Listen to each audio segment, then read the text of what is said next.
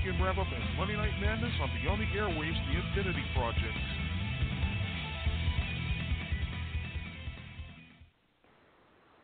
Good evening, everybody. It's Monday night. Yeah, you know what that means. It's time for a... No, wait a minute. It's not going to be a long work week this week. We got the 4th of July, and most people will be taking the 5th off, too. So what am I talking about? I plead the 5th. Yeah, yep. We all plead the 5th. On the 4th. We all plead the 5th on the 4th. Bingo. I also plead, That'll work. I also plead the 1st through the 4th as well. Because if I'm going to plead the 5th, I might as well plead the 1st and 4th while I'm at it. Nothing wrong with that. But yes, we do have a short week this week. So if you're lucky enough not to have to work Friday, hey, you're going to get for a nice long weekend. So anyway, this is Beyond the Airwaves, the Infinity Project. And since it's Monday, and it's just time for weekend wrap-up and Monday Night Madness. I'm your host for tonight. I am Oddball Extreme, and I'm joined on the line by two of my crazy cohorts. First, we have Red Ranger Tim. Good evening to you, sir. Good evening, Maria. We also have our AC Dix on the line. Good evening to you, Maria. Hi, everybody. How was your week? And Well, it was pretty good. Mine was pretty good, I'm happy to say.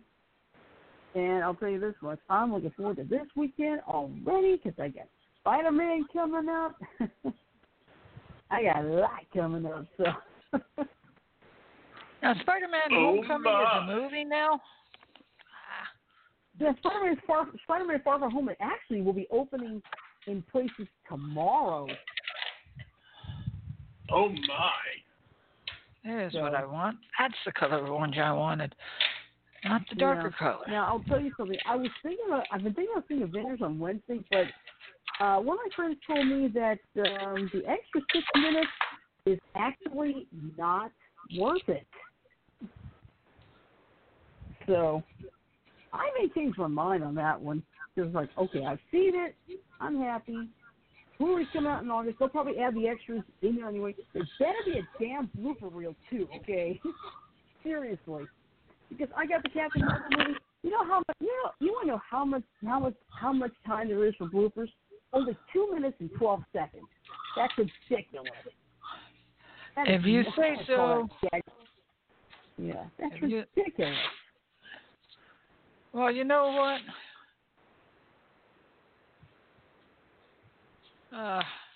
What did I start to say? Schwang. It went over my head. Swing. Oh, my. All right. Oh, it's been one of those days, people. Yeah, well, it's Monday. The weekend has ended, and so is the latest box office. So guess what? Time to go to the best, and we'll get to the worst. The best and the worst of the best of the best and the worst of the worst. Yep. Okay, so here we go. All right, Toy Story won for the second week in a row with $59.7 million. The good news is the movie has now grossed $238 million. So has it gotten back its production costs yet? Yes, it did. All right, number 2 was the new Annabelle Comes Home movie with $20.2 million. And then number 3 was the movie Yesterday, which scored $17 million. And by the way, the movie is based on the crazy idea. What if only one person knew anything about the Beatles at all in the entire world? It's like I'll be back in a minute. Okay.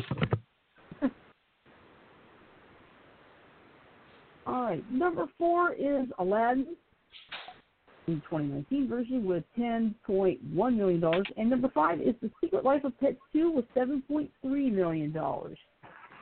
Now, let's see. Avengers Endgame scored $6.1 million, jumping 207.3% and adding 1,040 theaters.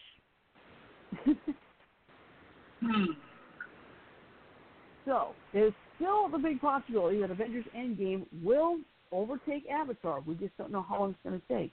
Let's see. let's see, 2.764. I'll even lose what Avatar is. Let's see. And no, I am not talking about The Last Airbender either, because that movie was a disaster. Okay. Let's see. Okay, 2.787 billion. Okay. 2.787 billion, and Avengers is 2.76 billion.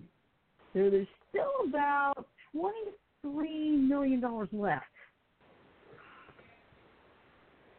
So we'll just have to wait and see what happens with that one. Oh, excuse me, I'm sorry. But you know where I love to have the most fun? The bottom of the heap.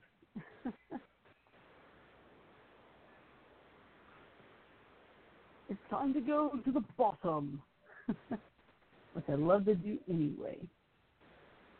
So, all these movies that were in the theater this past weekend made under $1,000. And I'm happy to say this time, not a single one is under $100. So, ready or not, here we go. We have, let's see, it looks like it's 11 movies that went under $1,000. I'm sorry, 10. First, we have Christ Stop at Ebola. It's a re-release, $969. Then we have Babylon. It's a 2019 re-release, $937. Wild Nights with Emily, $908. The River and the Wall, $884. Working Woman, $850. In the Isles, $746. Back to the Fatherland, $577. Let's see. Pasolini, $448. Rafiki, $245. And the winner, or should I say, the loser, for the lowest score, for the lowest amount for a movie is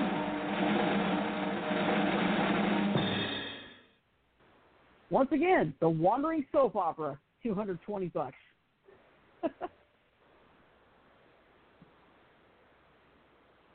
So, yep, the second time the Wandering Soap Opera was the big loser. How much did it make? $220. I think it's the second straight week it's at the bottom. Oh, I didn't believe that much. I just kind of hoping the amount was even lower than that. Yeah. But amazingly, it's a jump of 358.3%. Oh my! Go figure. That's all I gotta say.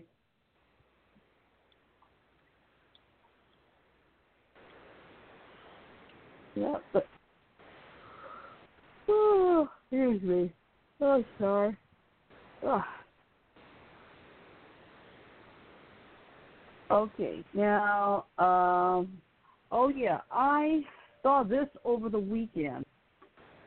The first 41 episodes of Scooby-Doo, Where Are You? That's like those first two seasons and such. Mm-hmm. Just in time for the 50th anniversary. It will be out on Blu-ray. Oh, I got on September 3rd. On September 3rd. And Tim, guess what? There's a digital code too.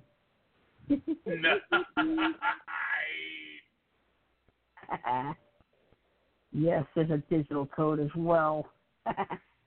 I definitely got to get this because I've always loved the original Scooby-Doo. I'm so glad they got that newer Scooby-Doo. They look like the originals, but now they got different guest stars again. Like they've got Jaleel White reprising his Steve Urkel role. They've got Weird Al Yankovic coming in. It's like this should get interesting. And of course, the one voice actor who has done Freddy for the entire run, Frank Welker. And he even took over for Don Messick when he passed away and did Scooby-Doo as well. That is correct. He did. But Frank Welker has been the one person who has been in the show who's done every incarnation of Scooby-Doo as Fred the entire time.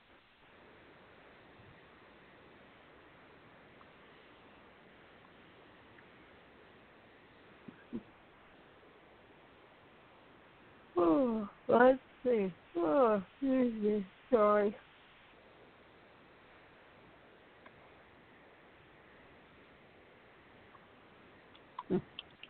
Let's see. Let's see. Today, if you live in Canada, of course, today is Canada Day. Canada was officially declared on, I think it was July 1st, 1868.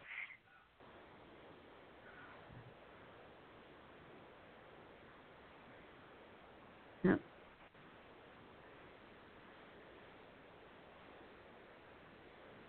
Let's see. What else is in here?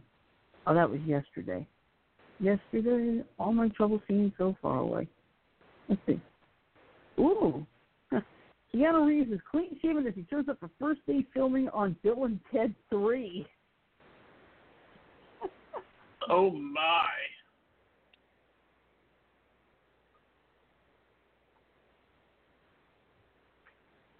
Yeah, so this should get interesting. Let's see. And there's Eyeshine. Hey, Eyeshine. Eyeshine is in the chat room. No, anyway, give me just a second here. I'm going to put the link in the right window. There we go.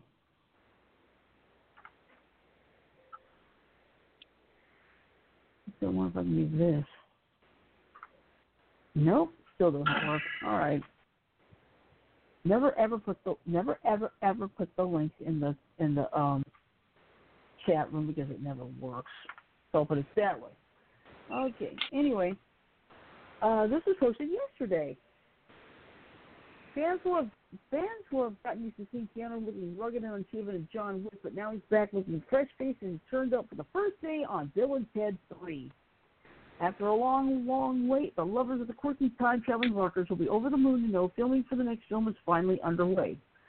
The writer is sure that a lot of people wish they had their own time machine so they could just fast-forward straight to the movie's release, but we'll get there eventually. 3 decades after he first brought Ted Theodore Logan to life, Reeves appeared on the set in New Orleans to reprise the character for the third installment, Bill and Ted Face the Music.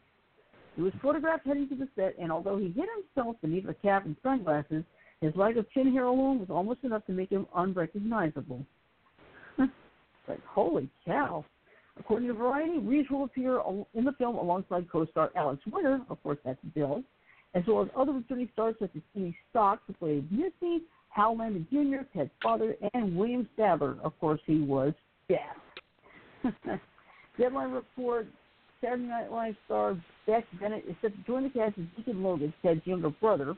Our other cast members include Scott Mascudi, best known by his stage name Kid Cudi, Tamara Weaving, starring as Bill's daughter Thea Preston, and Bridget Lundy Payne, who will play Ted's daughter Billy. All right. Alex Winter announced the start of the production earlier this month on Twitter, writing this. This starts the location to shoot Bill and Ted 3. Making movies is a miraculous gig, but it's also stressful and fairly nuts. To be here with Ed Solomon, our great director and producer, many folks I've known most of my life. We're family, and that's what makes this all the more special. The music has been penned by Ed Solomon and Chris Matheson, who also created 1989's Bill and Ted's Excellent Adventure and 1991's Bill and Ted's Bogus Journey, suggesting the third film will stay true to the franchise. It's not set to be released until next year, but with filming now underway, fans can really start to get excited about seeing the comedic musical duo back in action. Bill and Ted Face the Music will be released in cinemas on August 21st, 2020, so keep that in mind.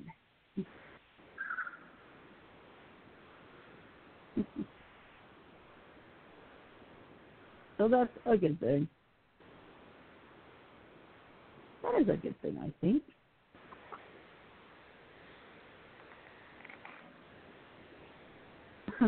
And of course, you got people reacting, no! Like, whoa!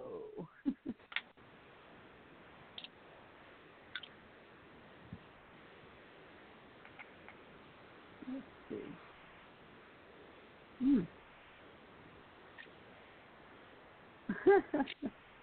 Okay,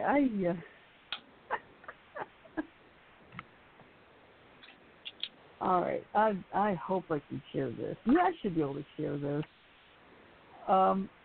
Let's just say I just found C-3PO in a rather interesting position.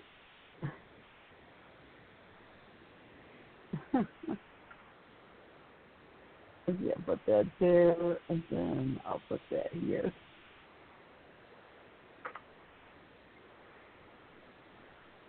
Just look at the picture.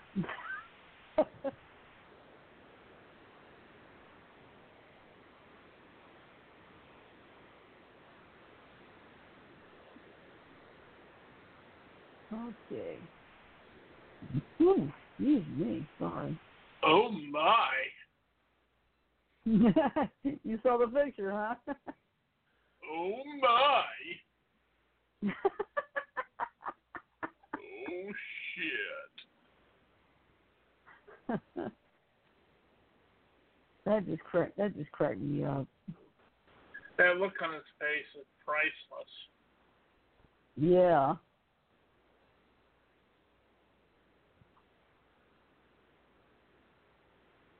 Now, let's see. I know I posted a few things over the weekend. Oh, yes. Al, I will tell you this right now. Since we do not have a show on the 4th of July, which is Thursday, that's usually our free-for-all, I think this one might deserve the Extreme Rant Rocket. Tim, do you remember that article I posted about Kim Kardashian and the kimono? Oh, yes. That's an extreme. Fire when I ready. agree. All right. First, I'm going to put the link, and then I'll fire it off. That way it'll be easier for everybody.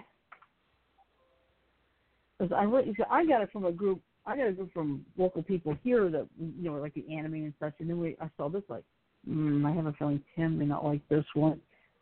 Okay. And I don't. So now we got that. And now we got that taken care of. So guess what? It's time for the Extreme Rant Rocket. So everybody take cover.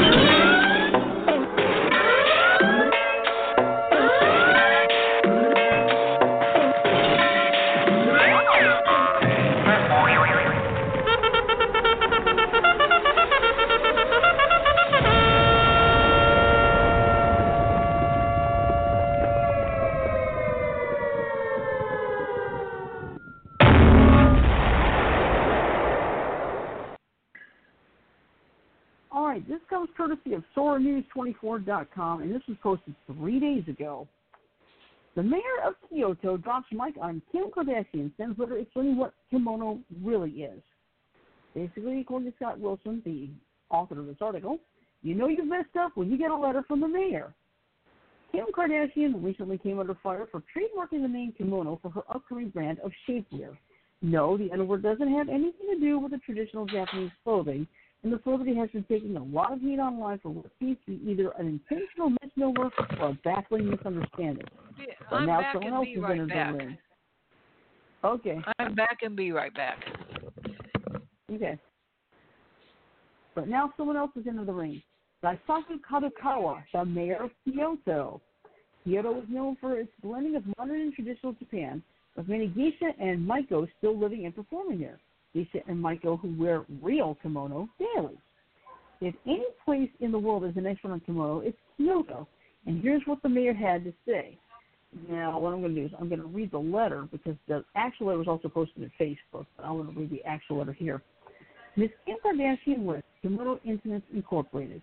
I am writing this letter to convey our thoughts on kimono and ask you to reconsider your decision of using the name kimono in your trademark.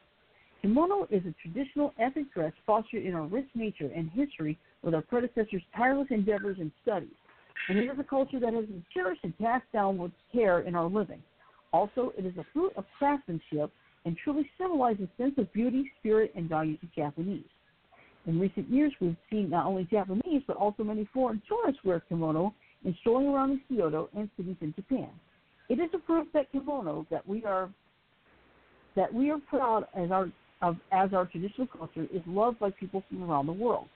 We are currently undertaking initiatives nationally to make kimono culture, symbol of our culture and spirits, registered to UNESCO's Intangible Cultural Heritage List. We think that the name for kimono are the assets shared with all humanity who love kimono and its culture, therefore they should not be monopolized. I would like you to visit Kyoto, where many Japanese cultures, including kimono, have been cherished, to experience the essence of kimono culture and understand our thoughts and our strong wish. Yours sincerely, Daisaku Kadakawa, Mayor of Kyoto.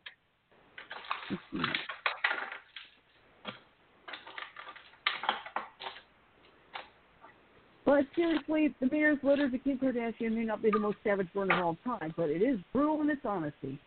It explains what kimono is, asserts that it should not be monopolized, and invites Kim to come to visit Kyoto to see kimono for herself. Hello, I'm back. Welcome back. Thank you. Oh. Anyway, the last part is especially Oh the last part is especially poignant. Anyway, the last part is especially poignant since Kim and her husband Kanye have visited Tokyo before.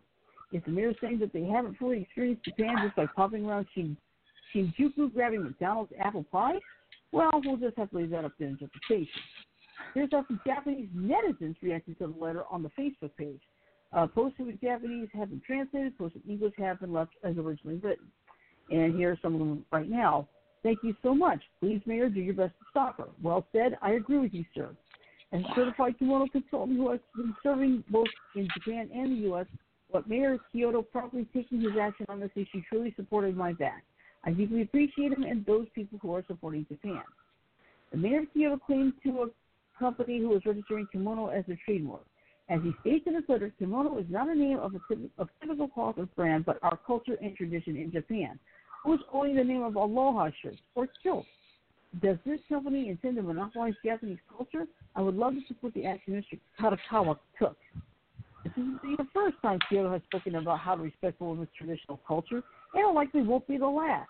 Let's just hope that this issue gets nipped in the bud before other people think they can start trademarking other aspects of Japanese culture. I totally agree with that call. Oh, hey, play the bump bump bump horn for Kim Kardashian. Oh yes, the loser's horn, as I like to call it. Shut up! She thinks that she's a pile of nuts and all that. She ain't a pile of nuts. She's just plain nuts. I have yet to encounter one person who can give me one good reason why the entire Kardashian family, to include Kim, is even famous. The only person who should be was Bruce Jenner. That's it. Chris, I don't know, no idea who the hell she is. Kim, Courtney, Chloe, again, famous for what exactly? Being a bunch of jerky assholes. Or as I prefer to think of them, bimbos. Oh, I mean, I'm sorry, but they're famous for what? Their dad, Robert Kardashian. Yeah, their dad bought them their fame and fortune. Was he one of the prosecuting attorneys? I forgot. I think he was one of the attorneys for O.J. Simpson trial. The O.J. Simpson. Yeah, Robert Kardashian, I could agree, but the kids, no. I'm sure Robert Kardashian raised him better than that. Oh, I'm sure he did. I'm sure just about every parent I know would have raised them better than that. It's ridiculous. Yeah. Although one of the Kardashian sisters, has made a name for herself without Kim or the other ones, and I can't remember which Kardashian sister it was. Courtney, I think. Yeah. Yeah, I think it was her. I forget what it was, but she went out on her own and made a name for herself on her own. As if that not a very big name. Always a good thing. In my opinion, but still, you hear more about Kim Kardashian than you do the other two sisters. Well, than the other sister. Yeah. And, It's just such a crying shame. They're a bunch of anybody who loves that fucking ass Kanye West is nothing in my eyes. I would love it to have Kanye up on stage giving a speech of some kind, and have anybody, I don't care who they are, go up and do to him what he did to Taylor Swift. Oh, yes, I'm right. sorry. He is an asshole. Plain and simple. They need to go up and they need to interrupt his ass on stage over and over and over again until he gets through his thick skull, if that's not acceptable. Well, thankfully, Beyonce came to her defense that night too. She when she had the war on stage, she told, it's like, Taylor, I love you, I'm so sorry about what happened and such. But give Beyonce credit, she came to Taylor's defense that night. So. That's yeah, good. I saw that. Mm-hmm. It just goes to show you that not all music stars are bad, bad. Even though they do get their butts in trouble once in a while.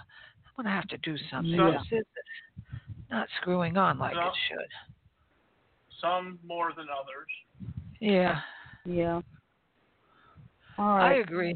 Well, here's another story that might make you upset. I posted this one on Friday. So here's what happened. A $100,000 bond has been set for the father accused of punching son, killing him over cake. Over cake? That's right. Cake. Cake. So here's what happened. This is out of Milwaukee. A Milwaukee man accused of fatally punching his own 5-year-old son over a piece of cake appeared in court this past Thursday. Travis Stackhouse, 29, was reportedly angry that the child had eaten his piece of cake.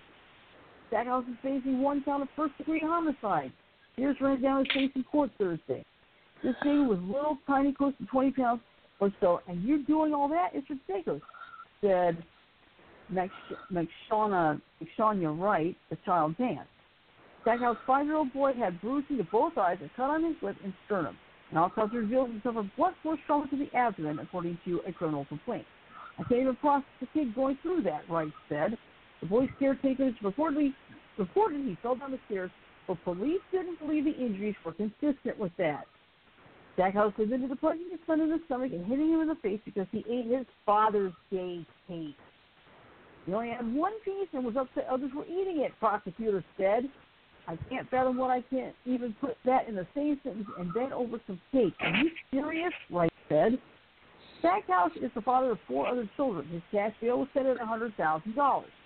He will be back in court this Friday for a preliminary hearing. I hope that those doggone kids are taken into protective custody. Oh, yeah. I agree. Oh, yeah. And but, really, I mean, honestly, the guy should be charged with first-degree murder and nothing less. Well, the good news is it was first-degree homicide. So.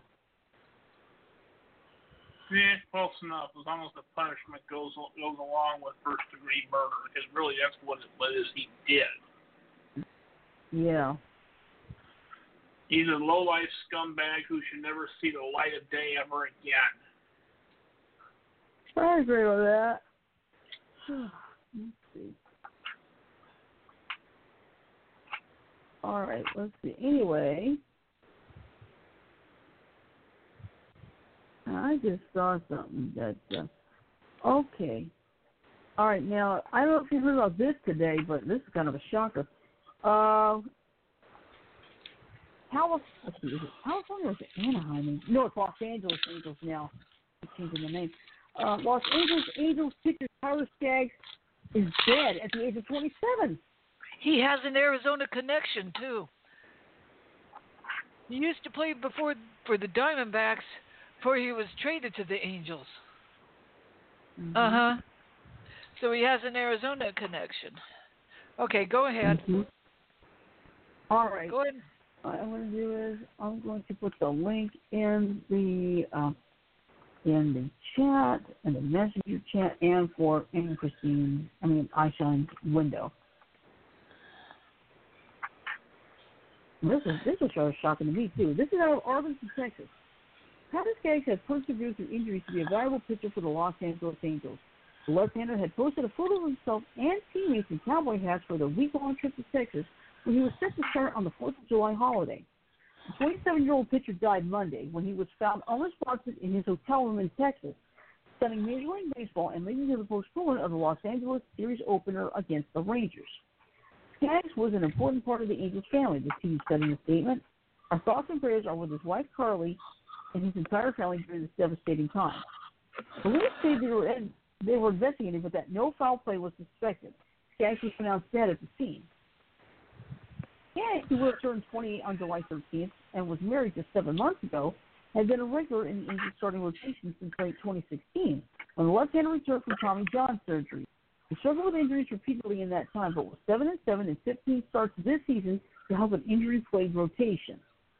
In his Cowboy team Instagram post Sunday, Skaggs wrote, "Howdy, y'all," and made reference to the Texas trip to games against the Rangers and the Houston Astros this weekend. Baseball Commissioner Rob Manfred said he was deeply saddened by Skaggs' death.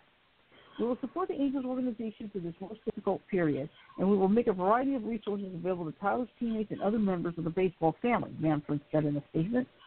At the team's hotel about 20 miles from the ballpark, All-Star center fielder Mike Trout was among players in the lobby and nearby patio before they all left together to go to another part of the hotel.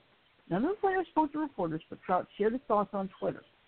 Words cannot express the deep sadness we feel right now. Our thoughts and prayers are with Carly and their families. Remembering him as a great teammate, friend, and person who will forever remain in our hearts.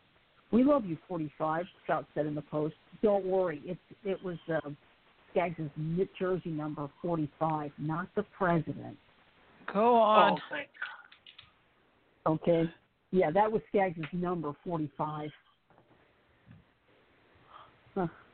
Anyway, a fan with an Angels jersey sat on a rock wall near the hotel entrance with a bouquet of flowers attached to a balloon that read, "Thank you." Skaggs is the first Angels player to die during the season since Nick Adenhart was killed by a drunken driver 10 years ago. The 22-year-old rookie right-hander was coming off his first start of the 2009 season. What are you doing down there? His fourth career game in the big leagues. Jose Fernandez, a two-time All-Star pitcher for the Miami Marlins, was killed in a boating crash near Miami Beach, Florida in September 2016. He was just 24. Pitcher Gerald Kyle, who played in the majors for 12 seasons, was on the road with the St. Louis Cardinals when he died in June 2002 in his Chicago hotel room at age 33. Albert Pujols, now a member of the Angels, was Kyle's teammate then. The Angels clubhouse was never open to the media before players and coaches who had already arrived for Monday night's game left together to return to the hotel. This is general manager. What the? That was Jacqueline. Okay. Princess into the room. Oh, okay. Okay. No, I was trying to get the words out. Okay. Let's see. The Angels clubhouse was never open to the media before players and coaches who had already arrived for Monday night's game left together to return to the hotel. It's the general manager and John McDaniels and manager Chris Woodward told their players what had happened and dismissed them. Woodward described it as one of those moments where you're just kind of numb instead of Rangers were thinking about Skaggs selling and the Angels organization. There were a lot of pretty emotional guys in there, Woodward said. Some guys who didn't even know him were visibly shaken. Rangers officials said that there have been no discussions on the status of Tuesday's game or the rest of what was supposed to be a 4-game series. They said only Monday night's game would not be made up this week. Real life takes precedence here, Daniel said. Some things are a lot bigger than baseball. True, the Angels AAA team, the Salt Lake Bees, interesting name, also postponed their scheduled game at Tacoma on Monday night. Skaggs was born in the Los Angeles neighborhood of Woodland Hills in the far western part of the sprawling San Fernando Valley. He graduated from Santa Monica High School in 2009 when the Angels drafted him in the first round. The Angels traded Skaggs to, as Anna mentioned, Arizona in 2010, and he started his big league career with 13 appearances over 2 seasons for the Diamondbacks. The Angels reacquired him in December 2013, and he won 25 games over 5 seasons with the club. Skaggs started a career-high 24 games last season, going 8-10 with a 4.02 ERA. He missed playing time in April this season with a sprained ankle, but came back strong. Skaggs was part of the same Angels draft class as Trout, and they were roommates in the low minor leagues before Skaggs was traded to Arizona. They played on the same team as Cedar Rapids, Iowa in 2010. Cleveland Indian pitcher Trevor Bauer, who played with Skaggs in the Diamondbacks organization, tweeted, We came up together. We won together. We laughed and celebrated together. Today, we all lose and mourn together. Skaggs is going to Debbie was the longtime softball coach at Santa Monica High School. She famously provided post-game tips on his pitching mechanics, even deep into his big league career. Skaggs grew up in Santa Monica on the west side of the sprawling Los Angeles Metroplex, but rooted for the Angels instead of the closer Dodgers. You know, he was a good player. Mm-hmm. And you know what was sad? What? He hadn't even been married a year. Him and his new wife just got married last winter. Yeah, it's 7 months ago.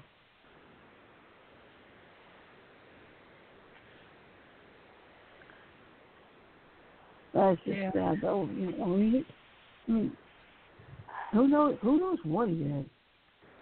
Well, he could have had they say no foul play, no sign of drugs, etc. It could have been something as simple as an unknown health problem. But we'll know that later. Yeah. Yeah. Just have to give him time. And like I said, that 45 referred to Skaggs' jersey number, not the president. So, so it's like everyone breathe easy. Phew. Yeah. You know what would really be bad? That Trump said no athlete is allowed to wear the number 45. You know what I mean? Yeah.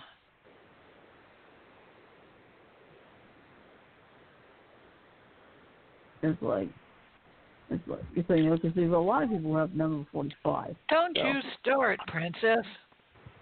Lay down. Down. Oh my. Yep. Oh, he always puts up a whine. But sorry. Holy crap!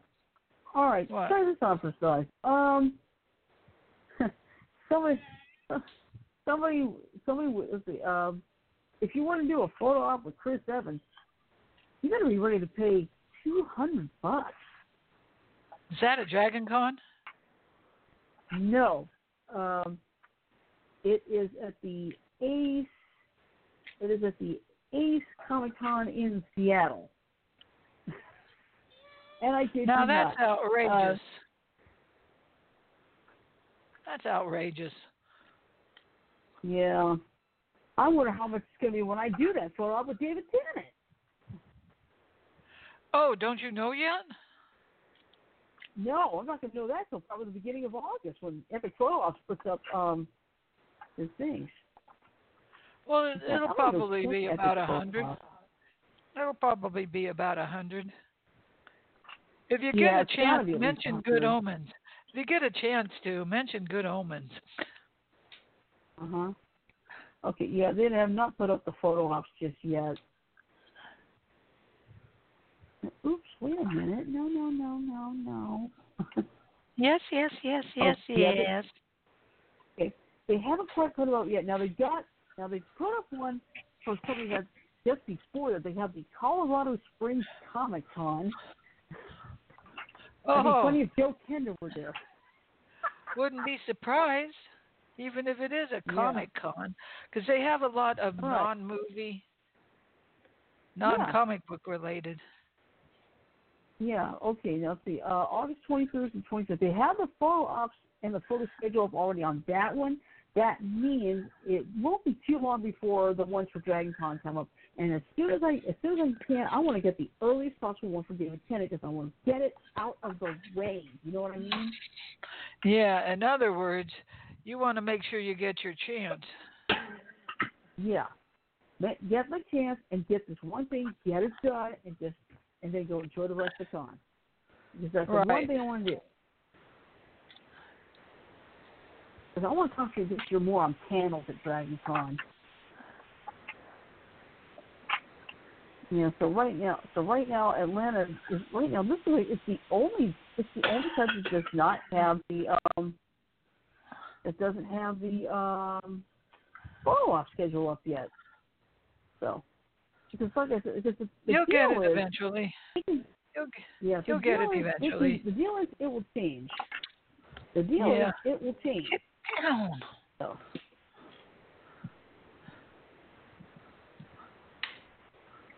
Oh. But anyway, here's what's going on. And this was supposed to be yesterday.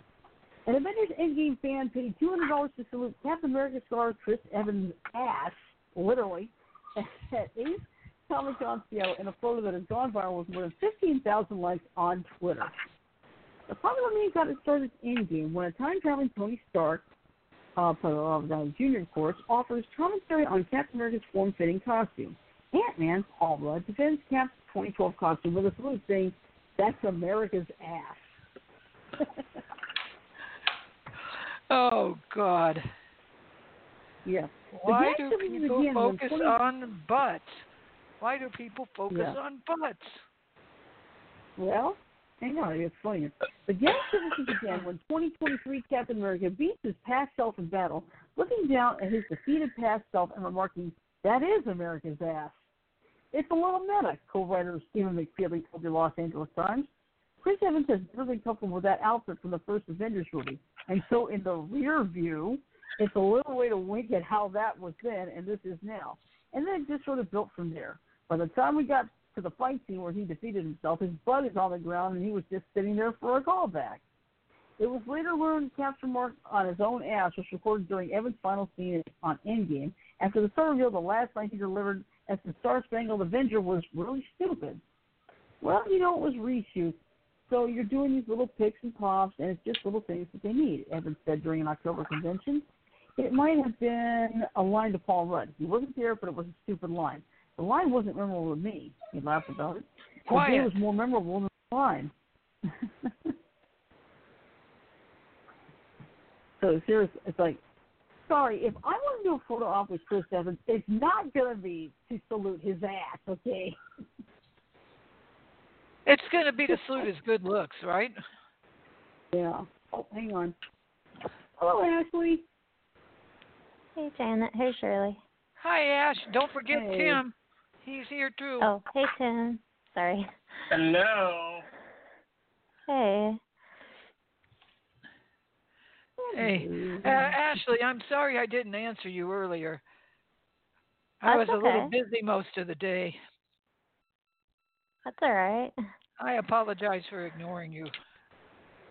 No, you're fine. Oh, okay. All right. Now, you guys know we try our best not to talk about politics, but in this case, I think we might have to, because guess what's arriving ahead of the July 4th celebration in Washington, D.C.? Thanks! Hey, thanks a lot!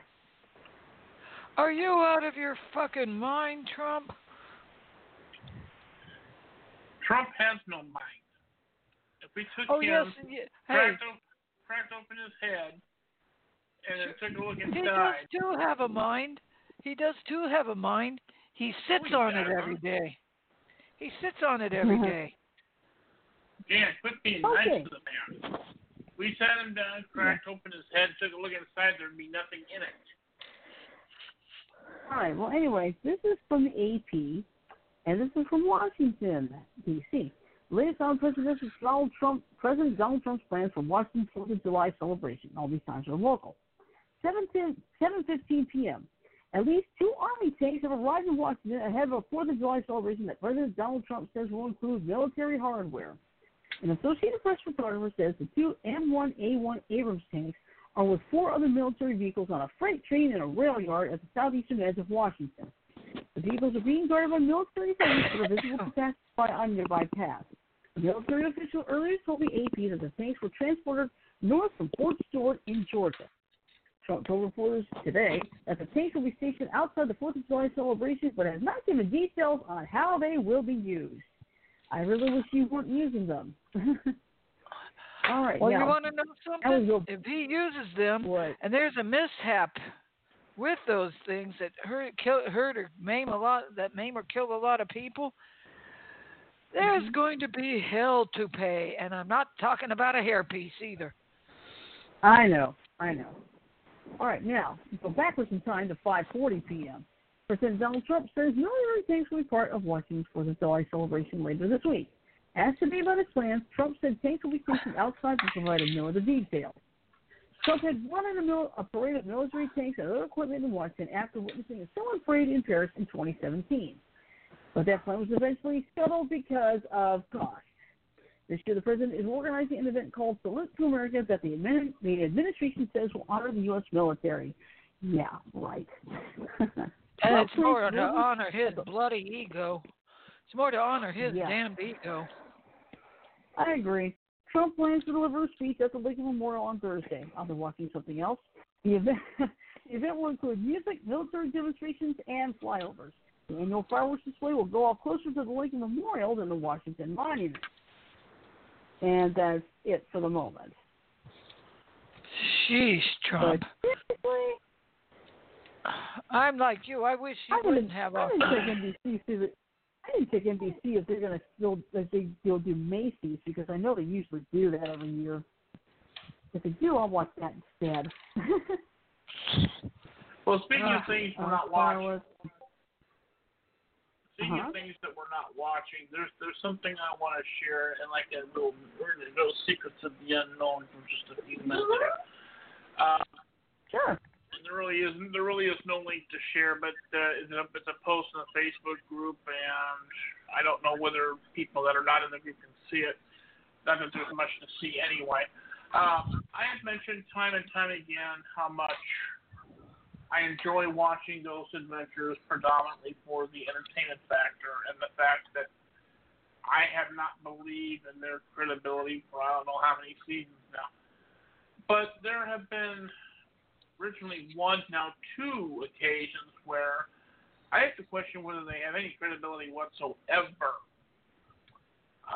The original one being in the case of the Bothell Hell House near Seattle, Washington. Was the first episode of Ghost Adventures where they claimed to have found absolutely nothing wrong. Yet I have been on an episode of Edge of the Rabbit Hole where the then occupant was on, and I am Facebook friends with him, and he has shared a great deal of evidence proving that there is in fact something going on within that house. And I have seen the documentation that he's put together. I've seen the videos that he's filmed on YouTube, and I see all this and I say, how the hell could Ghost Adventures have messed this one up, really? Because a lot of what I've seen, and being how into the paranormal I am, it's really hard to fake what I've seen. It's not. I wouldn't say it's impossible, but it would be very difficult to do it. And for a show that prides itself on finding something for the purpose of having good ratings, I'm baffled how they found absolutely nothing in that house. But now comes a second case where they literally screwed it up. And for this one, I want to put this here. I have not yet seen the episode. I haven't seen most of this season. I've not seen most of this season's episodes, as I haven't had the money to buy it on iTunes yet. But I am friends with a number of people in the paranormal field. And this one particular one, his name is Jason Foss of Heartland Paranormal, has seen the episode. And he made an interesting post in his group's Facebook group about it that I think really illustrates a lot of the problems with Ghost Adventures. He writes as follows: Ghost Adventures does it again. It seems at this point that they just want to top themselves, even if it means exploiting a family and a 3-year-old child. The episode in question is the season 19 episode 4 called Panic in Amarillo. He says, there are so many things wrong with this episode, but I'm simply going to stick with the health and safety of the child. Number 1, in the opening interviews, the house looks in squalid condition and downright filthy. This could be deceiving to the viewer, yet the conditions look less than favorable for a 3-year-old to live in. So why is it just brushed off that Zach and the crew wear masks on a visit while the child lives in such conditions? Bullshit. That's bullshit. Bullshit. If the house is filthy and the child is forced to live in that kind of condition, why should Zach and them wear masks? Bullshit. Number 2, all of the crew's readings are debunked in the show. It was said that I should say there are, but I'm going to read it exactly as he wrote it. There is no feelings of evil or malicious energies in the house. Why then is it brushed aside that the mother and daughter are the only ones with scratches, and these scratches are blatantly self-inflicted on herself and her daughter? Why is it not looked into that a child is being subjected to physical harm? Oops. You mean to tell me, Mr. Bagans, that you find absolutely nothing in this house, yet the mother and her daughter are getting scratched, thus implying that they're harming themselves? Or the mother is harming both her daughter and herself? Come on, Bagans, you're supposed to be better than that. Number 3. Oh, that last little bit was my own assessment. That was not part of it. Who is Bagans? Zach Bagans. Okay. The lead investigator and host of Ghost Adventures. Well, I've only seen the show once and didn't like it, so I quit watching it. Probably for the better, unless you're going in with the idea that this is all nothing but pure entertainment. Well, you want to know something? I'd rather listen to Mike Ricksecker than I had watched that show. Oh yeah, I would too. I could sit and binge watch Haunted Road Media's YouTube channel all day long. Like I said, the only reason I even watch Ghost Adventures anymore at this point is just to be entertained and introduced to places that are allegedly haunted. That's it. And I use the word allegedly on purpose because I don't believe half the crap they show on TV anymore. I just don't. And it's worth noting, too, that even if a lot of this is fake, that doesn't mean the place isn't really haunted. It just means that what they're putting on our screen ain't real. Mm-hmm. Number 3. Down. Number 3. Why was there no closure? Why was CPS not called? Why was it not looked into to get this mother some much-needed mental health services? People, sometimes the paranormal is not the answer and needs to be brushed aside to get obvious help for those who truly need it. This episode was solely for the ratings and exploited a family and a child. That is wrong. Please, if you've seen this episode, leave your thoughts and insights. And as always, stay scary, my friends. Jason, Heartland Paranormal. And I completely agree with him. I'm not saying it's right that the mother and child have to live in such terrible conditions, but the fact is something is obviously going on in that house. Because I can and it ain't of guarantee the supernatural origins either. Well, actually, it might be, Jan. Just because they didn't find anything doesn't mean there's nothing there. They've already done a piss poor job once. It's not to say they won't do it again. And I highly doubt that the mother is going to scratch her daughter and herself. I don't see that. And if the crew thought that there was any reason why that would be true, why didn't they call CPS? Why didn't they get somebody to look into what's going on around here if it's not paranormal? But they didn't. They didn't call for help. They didn't bring in help. They allegedly didn't find anything on the investigation. If the house and everything looks like crap and people are getting scratched, I would like to think there's at least a good chance something is going on in that house. And if it's not paranormal, then why are you not bringing in public help? It's like they went in, said, oh, well, we got nothing. And then left everybody to fend for themselves. I'm sorry, but that's a joke. I really don't trust them in the least. I wouldn't either, going by what you've been saying about them all this time. I mean, even if you disregard the mother, the fact that there's a 3-year-old child that cannot protect herself. I highly doubt her mother is scratching. You know what it could be? If the house is as squalid as you say it is, could be rats. It could be. I'm just going off his words. I have not seen the episode, so I don't know what the house looks like. I'm only going off the words of somebody that's actually watched the episode. But if that's the case, even if there's nothing paranormal going on, that is taking them at their word, which is worth much point. Right? The word is about as good as far as you can spit. Mm-hmm. Why are they not bringing in help for these people? You bring in you bring in, like, say, TAPS. Okay, TAPS would only really investigate on the East Coast, but that's beside the point. If they saw this going on and they had every reason to believe it wasn't paranormal, but a 3-year-old child is getting scratched and injured, you would think they would do the smart thing and at least call the authorities for some help for these people. And they don't even do that. It just shows you they're not as human as they profess to be. Yeah. Mm-hmm. And that's the sad truth.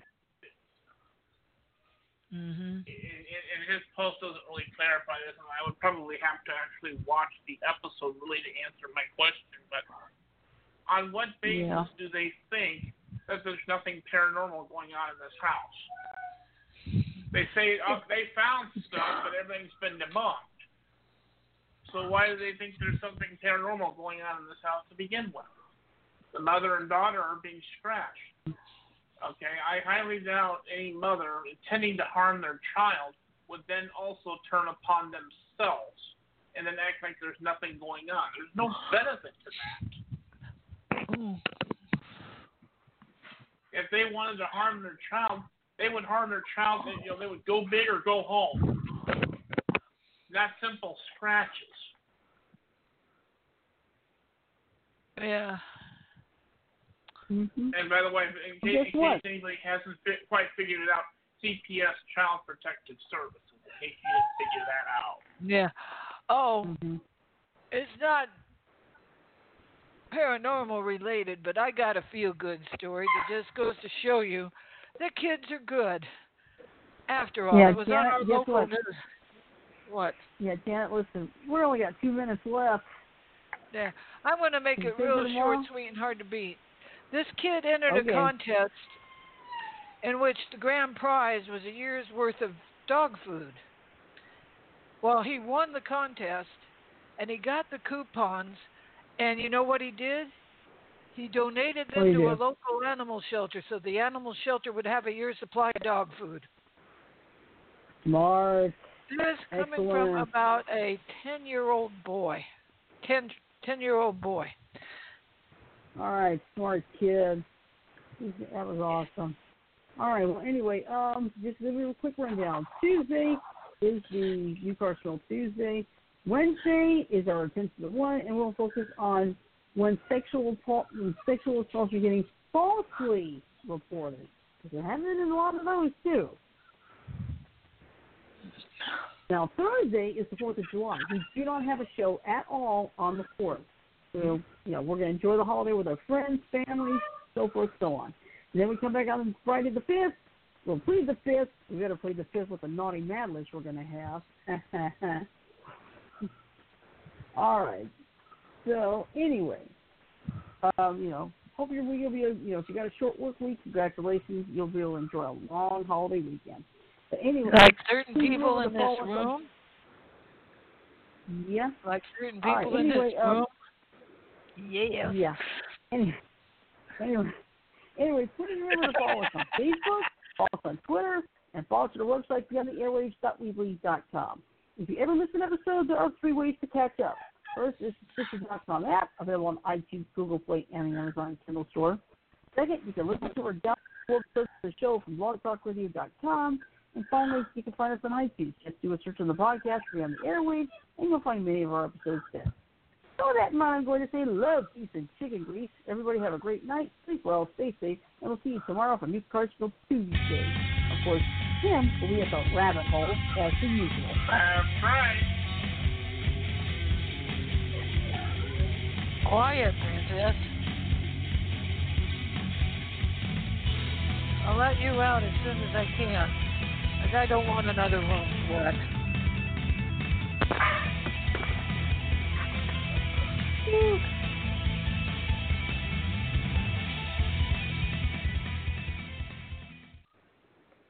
All right, that is all for tonight. Have a good night. Mike? I almost had him. I almost had him. You stuttering prick, you. Shut up! Mike, I Mike just saw Mike. sent a It's message. He got distracted playing Assassin's Creed. That's okay. That's all right. Sometimes it happens. If I did that, we'd have big problems. Anyway, he was also this. I'm Groot. Mm-hmm. I'm Groot. Uh-huh. I'm Groot. Oh, shit! I got a request, Shirley. The Batman fart. Okay. All right, one Batman fart coming up. I am vengeance. I am the night. I am. Oh, shit! Thank you. You're welcome. All right. Well, that's it for tonight. Have a great night. We'll see you tomorrow. Night, y'all. You need to go potty. Is that it? John